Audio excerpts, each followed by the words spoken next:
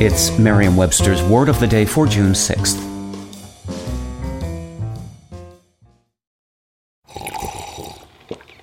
That's not just the sound of that first sip of Morning Joe. It's the sound of someone shopping for a car on Carvana from the comfort of home. That's a good blend. It's time to take it easy, like answering some easy questions to get pre-qualified for a car in minutes.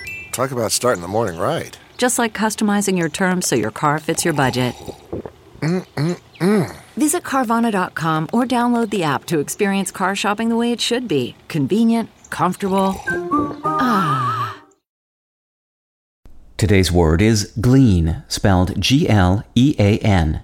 Glean is a verb that means to gather grain or other produce left by reapers.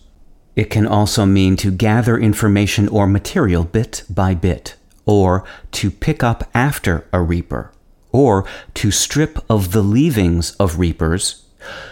It can also mean to gather something such as information bit by bit, or to pick over in search of relevant material, or more broadly, glean can mean to find out. Here's the word used in a sentence from A Connecticut Yankee in King Arthur's Court by Mark Twain. When we arrived at that hut at mid-afternoon, we saw no signs of life about it. The field nearby had been denuded of its crop some time before, and had a skinned look, so exhaustively had it been harvested and gleaned. The word glean comes from the Middle English word glenen, which traces to the Anglo-French word gleaner, meaning to glean. The French borrowed their word from the late Latin glenare, meaning also to glean, and is itself of Celtic origin.